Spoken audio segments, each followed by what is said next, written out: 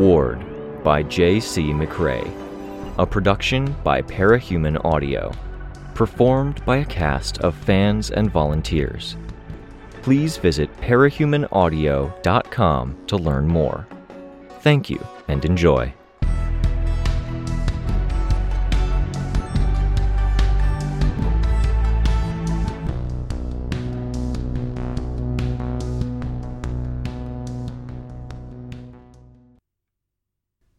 Arc 20, Last, Chapter 3. This facility has been raided twice, I thought. Now we need to defend it. A woman lunged out of a hallway, catching Hookline off guard. She got in 2 quick cuts with her knife. Fucking... Hookline drew his chain around himself, forming overlapping X's of shifting chain that blocked 2 more swings. He grabbed the hook that was attached to the end of the chain, ready to swing. Byron kicked her with a metal boot instead, which got her away. Clockblocker bent down and touched her. Fucking hell, Hookline muttered. Blood ran down from his lacerated arm to his elbow. Wynn hurried to catch up. There were a group in a side hallway. I would have warned you. It's okay, Clockblocker said. Real fucking okay, Hookline swore, pulling a bloody hand away from the knife wound. Fucking... I've got bandages, Gibbet said. I took a second to make sure we weren't inadvertently letting ourselves get split up while she got the bandages out. She began walking with him while wrapping his hand. Shit, Clockblocker muttered. She's holding on too tight. He was trying to pull the knife out of the woman's hand.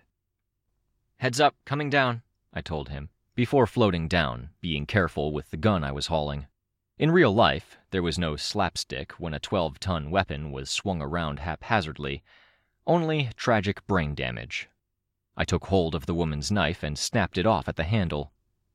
That works, except, I don't even want to know how your force field works now, Clockblocker said. She works very well right now. I'm hoping she stays that way, I said. I pushed the blade into the wall to the point there was nothing sticking out that could be pulled free and used against us. I was fully aware that there had been a few slips in my force field's performance, and it seemed to be tied to my mental state, and right now, my mental state was me enduring a lot of nerve-jangling screaming. Speakers at the end of each hallway weren't helping, as they joined the screaming in my head to form a kind of chorus of emitted screeches and screams. Here and there, one person or another got access to a microphone and tried to transmit to a location. Someone's at the door. A bang could be heard over the speakers, several people gasping or shouting out in response. At hospital, area... The sound cut out, replaced by an electronic screech. Another voice came in, from a more distorted microphone, whispering, "It gets easier if you listen between the words." I looked around, then saw metal trim on a doorframe. I pulled it out, used a force field hand to strip away the extra bits of door, and then used it to tie up the time-frozen woman, wrists and ankles. Sveta reached out, slid tendrils between the edges of the speaker and the wall, and then tore it out, throwing it to the ground. The resulting feedback squeal exactly mimicked the faint rise and fall of the screaming in my head that I hadn't even realized was still there. The speaker sputtered, and the voice resumed. "Easier if you listen between the words. It gets easier." Rain backhanded the speaker with a silver blade and then kicked it. "Thank you," Byron said. "Fuck me, this is unbearable, even without the accompanying soundtrack." "Just endure," I told him. "We gotta do as much damage as we can. Stop her or weaken her." "I know, just..." "Keep moving," I told him. "Let us know if you need to bail." I'm not." I nodded. Byron kept going. "Wait," Cryptid called out. Byron stopped. We all remained where we were. "Not the time," I started. "Shh." He held one long, knobby finger to his rat-like muzzle, head bowed. He remained where he was, finger still to his muzzle, as he motioned for Byron to continue on. Byron took 2 steps, and Cryptid lunged, diving into one of the dark rooms. It sounded like he had thrown himself into a shelf of metal parts and tools. Rain jumped in, and I flew to get better lined up, but the nature of the hallway and the surrounding people made it hard to get my gun aimed right. Cryptid was wrestling with something that looked like a mechanical dog. I dropped the gun, ready to dive in, but Rain was already stabbing the thing with a silver blade. It provided the weak point that Cryptid could use to tear the thing in half. Metal with a core of flesh. "Tell me that's not Machine Army," Rain said. No, Cryptid growled, climbing to his feet, dropping the two halves. He sounded derisive. He pulled a piece off its head and pulled a computer chip out of a bloody socket. He stuck the chip into a slot on his belt, then pulled it out. A tinker named Gusto made it. It's set to receive radio waves. She distorted an incoming signal to give it an attack command. "Is Gusto friendly?" I asked. Was. Cryptid growled before pushing past me. "Fuck," Rain muttered. "Jesus, fuck." "Stay calm, stay level," I said. The other teams had gone down the hallways. The malfunctions had split up, with Caryatid hanging back with the slower group, Finale in our group toward the middle, and Withdrawal up at the head of the pack with the faster people, like Damsel and Trophy Wife. Sidepiece had some surprising stamina, all considered, and was keeping up with Trophy Wife. The end result was that we didn't really split up that much. The forward group went down one hall, changed their mind, and then took another, or they split up to check the branching paths and made wordless agreements because two routes were dead ends. We reached another set of hallways, and they reconvened to exchange words before making decisions. I stuck with the main group, holding my impractically large gun overhead. The various groups had split up, and it was convenient to stay with the people we'd flown in with. There was too much danger of people coming at us from the rear or flanks, or something happening that complicated the fights ahead of us. Splitting up meant we could cover the major concerns, threats, and groups that might be lurking in the lower floors, without losing too much time. It gets easier. The whispered broadcast cut out, someone else jumping in to try and broadcast something, but it was a third of a word, incoherent and shouted. Between the words. The original broadcast reasserted itself. Lights began to go out throughout the facility. Our hallway went dark. Wynne cranked something at his chest. Tinkertech armor lit up, illuminating the area around him. Byron began to fill the hallway with motes, each casting maybe a tenth of the light a lamp might shed. I felt my eyes adjust to the gloom, which was normal-ish. Then they adjusted more. There, Trophy Wife said. "Do I want to know where those eyes came from?" Withdrawal asked. Nope, no, don't tell me, Finale added. "Woman couldn't pay her debt on time. I gave her the choice." No, no. Finale raised her voice, drowning out Trophy Wife. Stop. "Gave me her cat." No. My skin crawled. I stopped paying attention to the gun and it scraped glass that was protecting what might have been a breaker panel. The sounds produced, along with the sputter of a buzz from the broken speaker behind us, formed a word. Cats. The thought was involuntary. I'm made of strays and escaped pets and rodents and bugs. My skin crawled more. Chris was looking at me, his eyes glowing in the dark. "Hate to complain, but I could really do without the non-consensual mutations," I said. "Then stay more than 50 feet away from me," Trophy Wife said. I felt an urge to say something back, then decided against it. I decided to keep the night vision while I was at it. Get between the words. The voice whispered from speakers. Damsel annihilated the speaker at the end of the hallway. "Don't make that much noise," Clockblocker said. "You'll get some unwanted—" "She did," Wynne said. He looked back at us with metal eyes that had holes in the surface, each hole rimmed with glowing circuit patterns in gold. "TAC radar says we've got people coming from both directions. Group of 5 ahead, they're finding hiding spots and weirdly heavy footsteps coming from behind." He pulled a gun out. It changed configuration, locking into position over his hand. I was closer to the rear than the front. It took a bit of flying acrobatics to get the gun turned around, but I pointed it the way we'd come. Wynne crouched below me, pointing the same way. Weirdly heavy means brute? I asked. No idea. I changed the setting on my gun, narrowing the beam from the laser setting I'd had it on. Below me, Caryatid had caught up and crouched a bit, taking on her breaker form. She was a good person to have in the way of any stampeding heavy hitter. It gets between the worlds, the voice on the speaker said. There was a feedback squeal. Behind me, Damsel used her power, tearing into a wall, before hurling herself through the hole. I heard the follow-up shots. Pew, pew, pew, Finale said, her voice quiet. Pew. The fight in the other hallway unfolded in the same moment the figure in our hallway made his appearance. I almost pulled the trigger on seeing the monstrous face, then pulled back. No! Wynne had already pulled the trigger. A sphere of glowing blue energy soared down the hallway, catching the figure in the lower body. The gun reconfigured, loading for another shot, taking on a red glow in the gloom. Shit, I said. We know it? We know him, I said. I flew back a short bit to look down the other hallway and saw the fighting was ongoing. Nothing I could address with my gun. All 5 are down, Wynne said. 4 unconscious, 1 off radar, maybe dead, and then this guy. Caryatid dropped her form immediately, going to Finale's side. I set my gun down and flew down the hall to our fallen straggler. Torso lay on the floor of the hallway, hands cupping his groin. It's Torso, one of Deathchester's people. What did you shoot him with?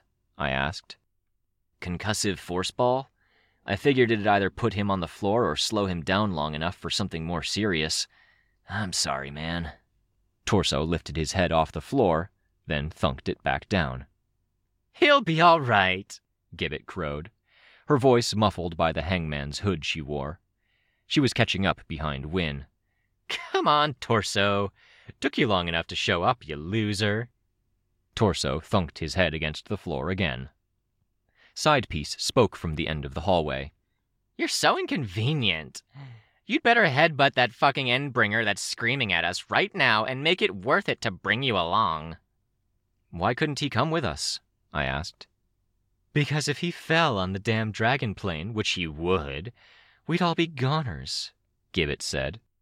An L-shaped bit of metal appeared below his neck, tried to lift him, and bent. More appeared, straining to force him to a standing position. Hookline provided his hook, which, bent in mid-air, caught Torso around the neck and lifted. Torso finally let go of his groin with one hand, grabbed the metal L, and found something approximating balance. In the gloom, his mannequin head with the mismatched cartoon eyes looked especially horrifying, especially where the paint had smeared or scuffed, making it look like he was crying. I watched as they goaded him forward, Gibbet giving him a shove on one shoulder that would have been helpful if he weren't so prone to falling over. He passed me, and I could see that someone had written "moron" on the back of his head in what looked to be permanent marker. I saw him stumble. "Don't fall on my gun!" I called out to them. Torso had to turn roughly 270 degrees to look back in my direction, which increased the chance he'd fall on my gun, as he swayed badly. At the very least, he didn't fall on my gun. I bent down to retrieve it, looked back, and saw Wynne staring at it. I sighed, picked it up, and followed the others. Deathchester was all together, minus Mockument, who hadn't showed. Sorry again, Wynne told Torso, as he caught up with Clockblocker. The people who'd attacked were wearing refugee clothing. One wore a mask and was partially burned as he lay on the floor. Listen to worlds, a voice on a distant speaker whispered to us. We need to move fast, I said. Formation before was working. Try to keep us informed, Wynne. I know this area, Sveta said. The main concourse is this way. The speakers continued to play. Even sounds that weren't from the speakers were becoming more and more like whispers and vocal sounds from all sides, as though every unoccupied office we passed through was filled with a half-formed memory. Sorry. Wash. Like my dad's voice, trying to get into the habit of talking to me again after going a while without visits. Sorry, he'd said. The nurses at the hospital, before a chore I had dearly wished was unnecessary and, self-contradicting myself, constant at the same time. Something Sveta had said during one of her visits, after a lingering moment of eye contact, when even she had taken in the full reality of what I'd been and found herself momentarily lost for words. Fuck you, Simorg. The statement was marked by others looking at me. Oh, I'd said that out loud. Do we need to worry? Clockblocker asked. Addendum to that thought, I said. Fuck her, and no, it's not working like she wants it to. She's poking at obvious weak spots I've been dealing with for years. I can take it. "'Kay, look out," Rain said. "I remember she talked once about a thing she had on her fridge once. You got home from work or school and you put a smiley face up on the fridge, or a frowny face, or a stormy face." "That is the lamest fucking thing," Sidepiece said. "You know what I got when I got home from school?" "I think this is a trick question, and you're going to pull something out of your middle," Finale said. "I got a boot to the ass." "Oh, I'm sorry." "Fuck off with your apologies." "Your point, Precipice?" I asked, my voice tenser and my tone terser than I'd meant it to be. "Sorry, just before they derail us." We were passing beneath a set of massive industrial tubes that churned with fluids passing through them. Water for the facility, I imagined. "Reality check," Rain said. "Scale of 1 to 10. Who's above a 7 or below a 3? "Below a 5, Byron said. "Below a 5 is a slippery slope." "Sure," Rain said. "No judgment." "I'm fine," Damsel said, annoyed. "Is it even possible to be above a 7? I started. "I'm fucking annoyed with this. I'm spooked about what comes next, and if we can even beat her. But I don't feel like she's getting to me. It's distracting, and there's probably a point to it. Put me down as a 7. "I'm freaking," Caryatid said, from the very rear of the group. "I keep hearing the screeches and squeals, and I think of the needle woman who almost got me the last time I was here. I don't know. 4? 6? Finale sounded unsure. I really don't know." "Below a 5 or above a 7, Trophy Wife said, sounding annoyed that Finale was contributing unnecessary information. "I'll admit I'm thinking of my brother a lot," Byron said. 4. "I'm an 8 or a 9, Cryptid said. He gave his sash a pat. "I have vials, including one for dealing with mind control. Doesn't scare me." "The bird one. You could have used it already," I noted. "Maybe someone else will need it," Cryptid said, narrowing his eyes at me. He looked away. "Works better if I have a mission in mind." "Nice to have in the back pocket," I told him. "It is," he replied, before his ear twitched and he looked away. "Anyone else?" Rain asked, hopeful. Torso put out both hands, all fingers extended. 10, Hookline said, unnecessarily. "Good for you," Finale said. "Even with the crotch shot?" Wynn asked. Torso pulled his hands back. He swayed for a second, then put them out again, pinky finger and thumb on one black-gloved hand tucked in. 8. "His skull is too thick for her to get to him," Gibbet said, giving Torso a knock on the head. Torso, in turn, gave her a thumbs up. "Others are ahead," Cryptid said, before joining the advance group, closer to Damsel and Trophy Wife. Ahead was an open area containing rows of pumps. It was only partially lit, with the lights flickering, but there was a set of stairs leading up over one of the pumps to a higher level. Some of the other groups that had come in on the same planes as us were up there. I saw Parian and Rachel with one of the dogs, some of Semiramis's group, and 2 wardens. Vista was among the wardens, looking down our way, keeping tabs on Byron. Sveta reached up to grab the railing and haul herself up. "This way!" "Anyone injured, needing a lift?" I asked. Weak. It took me half a second to realize the voice hadn't come from the group. Another half second to realize that Caryatid was approaching me. I'm not injured, but... Sure, I said. The gun was heavy and very close to my tolerance levels, but an added 120 or whatever pounds wasn't enough to make flying impossible. The stairs that led over the massive pump were the equivalent of 3 stories. I grabbed her with force-field hands, then lifted. Me too, when you're done? Byron asked. I got you, Sveta called down. She'd just been talking to Vista, maybe telling Vista that Byron was at a 4 here. She hopped down onto the pump, grabbed something, and then unfurled to reach down to Byron on the ground. Metal squeaked, and the squeak paralleled the shifting pitch of the screaming in my head. Others took the stairs. It's not just that she drives you around the bend, I thought.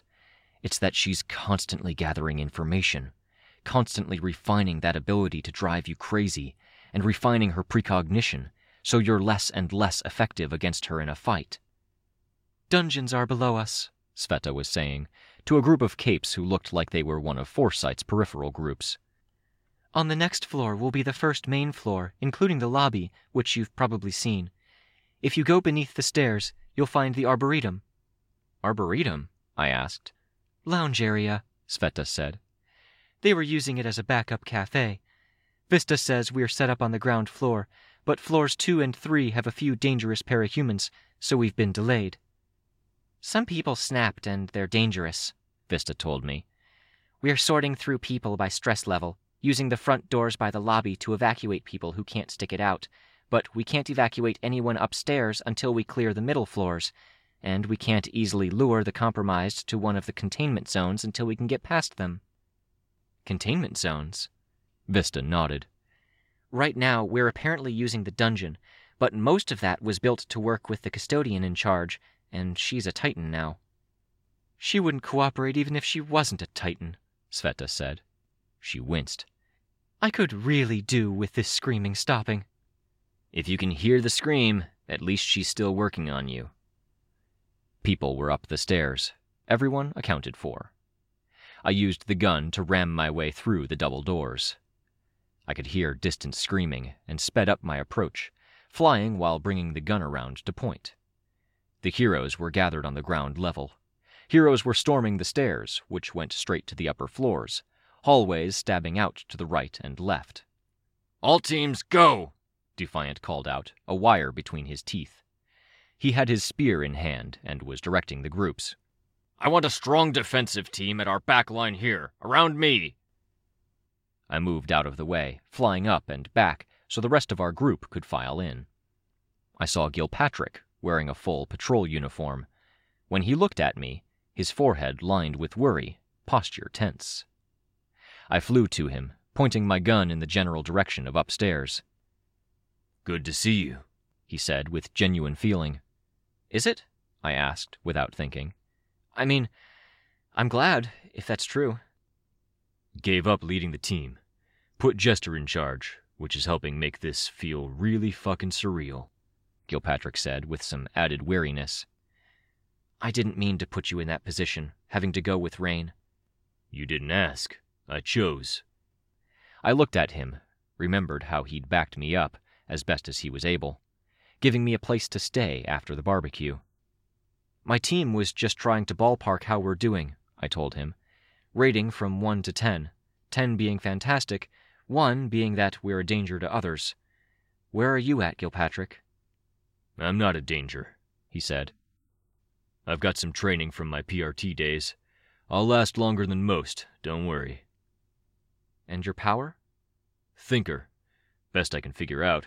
I see the lies people tell themselves. The lies? As physical things. Twisting features. It takes concentration to turn off. Took me a second. I thought it was a broken power until I talked to my kids. The patrol block? Didn't go into that conversation thinking I was going to quit and leave them, but I know some of them well enough to match it to what I was seeing. I'm sorry. I'm not, he said. He smiled, but it was tight, a bit forced.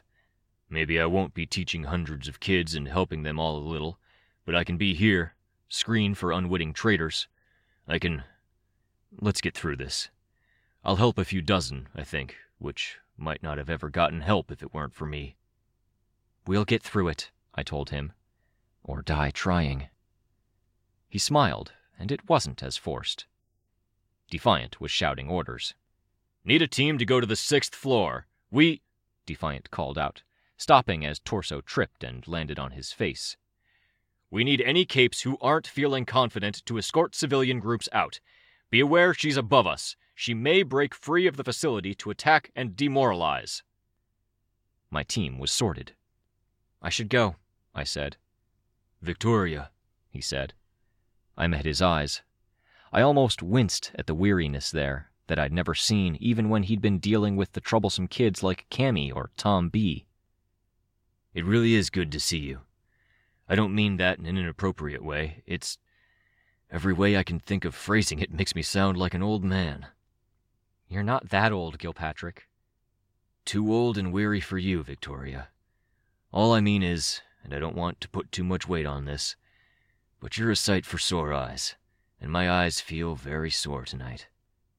Thank you, I told him. Be safe. You too, I told him. I felt a measure of guilt. I remembered how Gilpatrick had emphasized holding back. He'd argued for avoiding violence and lethal measures wherever possible. 5 pounds of gun. 5 pounds of gun. 20 pounds of armor and costume. However many pounds of additional gear, medical stuff, supplies. Metaphors for the amounts of attention we should pay towards violence, protecting others, supplies.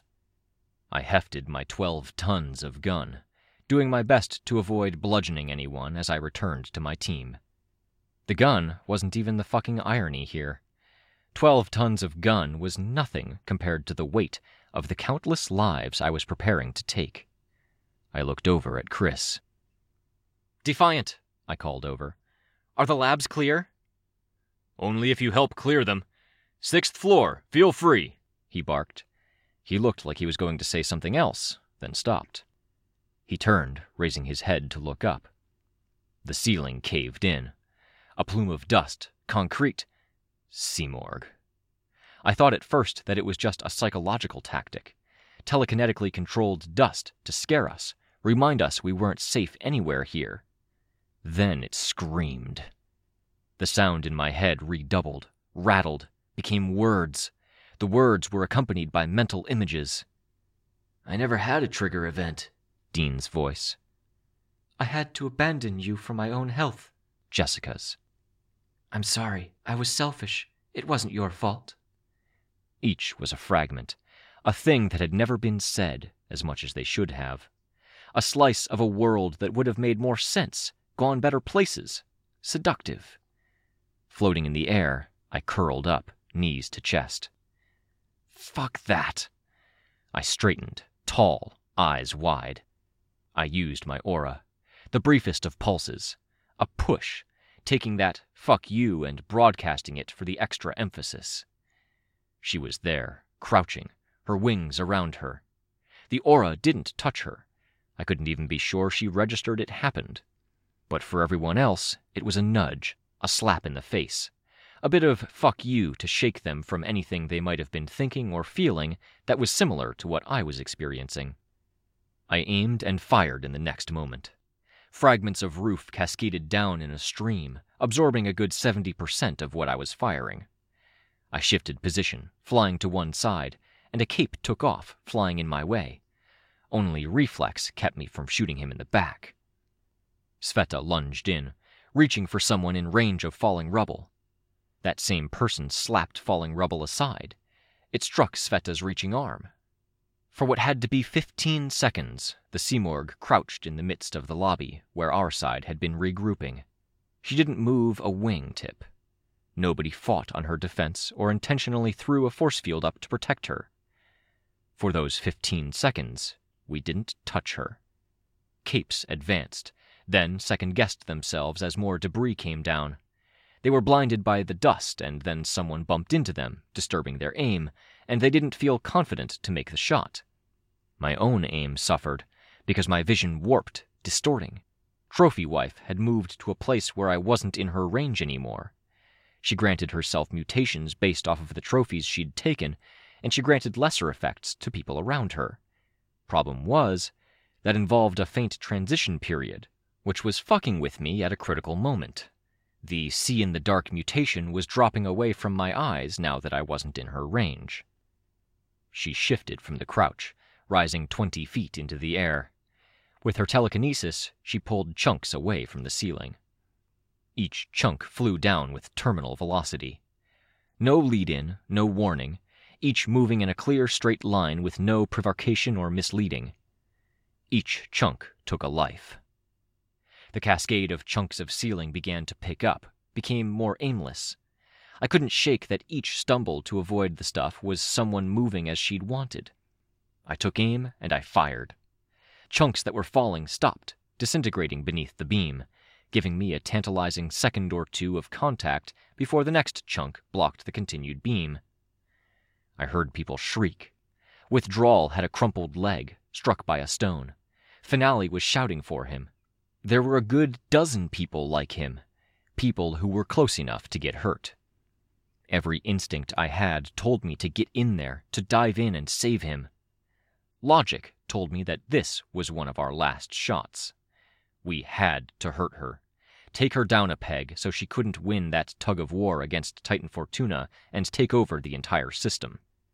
The screaming was a roar in my ears, like the adrenaline in my ears when I'd been trapped. The endless loop of trying to logic my way through emotional issues and emotion my way through logic when neither would serve. Being caught by Ophion. She's fucking with us, putting us in a lose-lose, demoralizing, psychologically assaulting us. Because it served her goal. Because she needed to, I told myself. If we could push through this, it'd inconvenience her. Fuck you, I willed. I pushed again. Tried to feed courage and outrage out to the crowd on a level that would serve the people who needed it. I'm not who I was when Ophion got me. I'm changed. The words rambled through my brain, pushing through a fog of noise and screaming. Change. Metamorphosis. Cocoon. Cocoon. The scream latched onto the memory. Me wrapped in a cocoon of stray dogs, cats, bugs. The cocoon had become a coffin, encapsulating me after Crawler had eaten into me with acid. But that coffin had opened. Ribs with flesh strung between them had parted, revealing me within. I held on to that image, pushing out, trying to capture it. Holding it firm in my mind, I dove for withdrawal. I snatched him up. I had a fleeting glance of Finale. Rather than carry him to safety, I used momentum and flung him across the floor, relying on the metal rig and its propensity to skid. He stopped himself against the wall, using the springs, then twisted around, aiming his pill popper. I saved others, grabbing them. The fragile one fired the gun, placing the shots only when I was willing it, only when I was keeping an eye on things, to make sure nobody flew in the way. Pressing the attack. Staying low to the ground, watching the environment, I saved 3 people. Others jumped in, helping. When I saw people losing courage, I gave pulses of courage. When I saw them succumbing to the fear and headfuckery, I gave them a taste of righteous fuck you. I need you to get me in there, Sveta called out to me. Okay, but I don't have my force field. She gave me a confused look. Then a golden beam stabbed out, striking the shield the Simorgh was using to protect herself, until Byron pierced it with the spike of stone. She connected the dots, looking back over her shoulder. The fragile one was there, visible in the shadows of dust. Chest open, ribs splayed, a hole big enough for me to move through. Her arms were extended, gripping the gun Dragon had given me, aiming it. Come, I called out with a pulse of my aura. I reached out a hand. But she reached out, because I was in harm's way, and any seconds spent protesting were seconds I was in danger's way. She grabbed my hand, and I braced myself, flying hard the other way. Sveta grabbed the rubble the Simorgh was using to shield herself, then she hurled herself at the Simorgh. Falling rubble stabbed directly down at Sveta. She unfolded, creating a hole in her midsection for it to stab through, unfolded her arm, and grabbed the Simorgh with a dozen tendrils. Reaching back, she extended a limb toward the crowd, grabbing Clockblocker's hand. She was frozen, locked in place, with 10 tendrils around the Simorgh's head and 2 around one smaller wing. The Simorgh was positioned low to the ground. I took evasive action, flying back and away, while the gun took the opportunity to shoot. The Simorgh was still alive while grabbed, and was still using her telekinesis. Every chunk of rubble saw purpose. A larger chunk stalled defiant. Another formed a wall as the fragile one opened fire. Byron drew moats around her, trying to seal her inside a stone growth, then encasing it in ice for good measure. Torso began running, sprinting across the floor, wobbling, hopping precariously over rubble. A single stone slid in front of him, and he tripped. Dust and rubble moved in a loose, slow cyclone around her, picking up in intensity as a frozen Sveta held her. Hookline's weapon navigated its route through the Simorgh's storm, rubble bouncing off of the chain instead of bending it. Clockblocker hurried to Hookline's side, a non-living weapon that would serve the same purpose. The effect as they made contact wasn't the same purpose. Clockblocker winced, hand pulling away, and the chain went completely limp. Power conflict. I looked past the cloud to the vague image of the Simorgh's face, still wrapped by tendrils. The beam cut through some of it, tracing a burning, glowing line through her, while I crouched on the ground. In the same moment Clockblocker's power broke, the cyclone stopped, every fragment finding a target. One fragment grazed me across the forehead, wrenching my head to one side with a force that made my neck twang. I canceled my force field and renewed it, shielding as many people as I could. My gun fell to the ground behind me. Simorgh flew skyward, into the hole she'd come through. She was barely through it when one of the dragon craft, upstairs, rammed into her, throwing her into the side of the hole. I caught and blocked as much rubble as I could, as we all shifted focus to backing away from the fallout of the battle above. "Keep moving if you can," Defiant called out. "She's on the back foot. Non-combat capes, get the injured clear." Gilpatrick was one of the capes to do that. "Dragon's back online," Defiant called out. "Crystal clear? I need you to get this device to Narwhal. Antares?" "Yes," I called out, one hand at my forehead. "Dinah Alcott is on the 7th floor. Dragon thinks she's a target. You can take lab rats to the labs on the 6th floor as you go. Go!" I looked around to confirm my team was more or less in fighting shape, nodded, and then led the way. As it began, younger me, so it continues. A cut on the head, a weird feeling of pride, and a bit of twisted hope.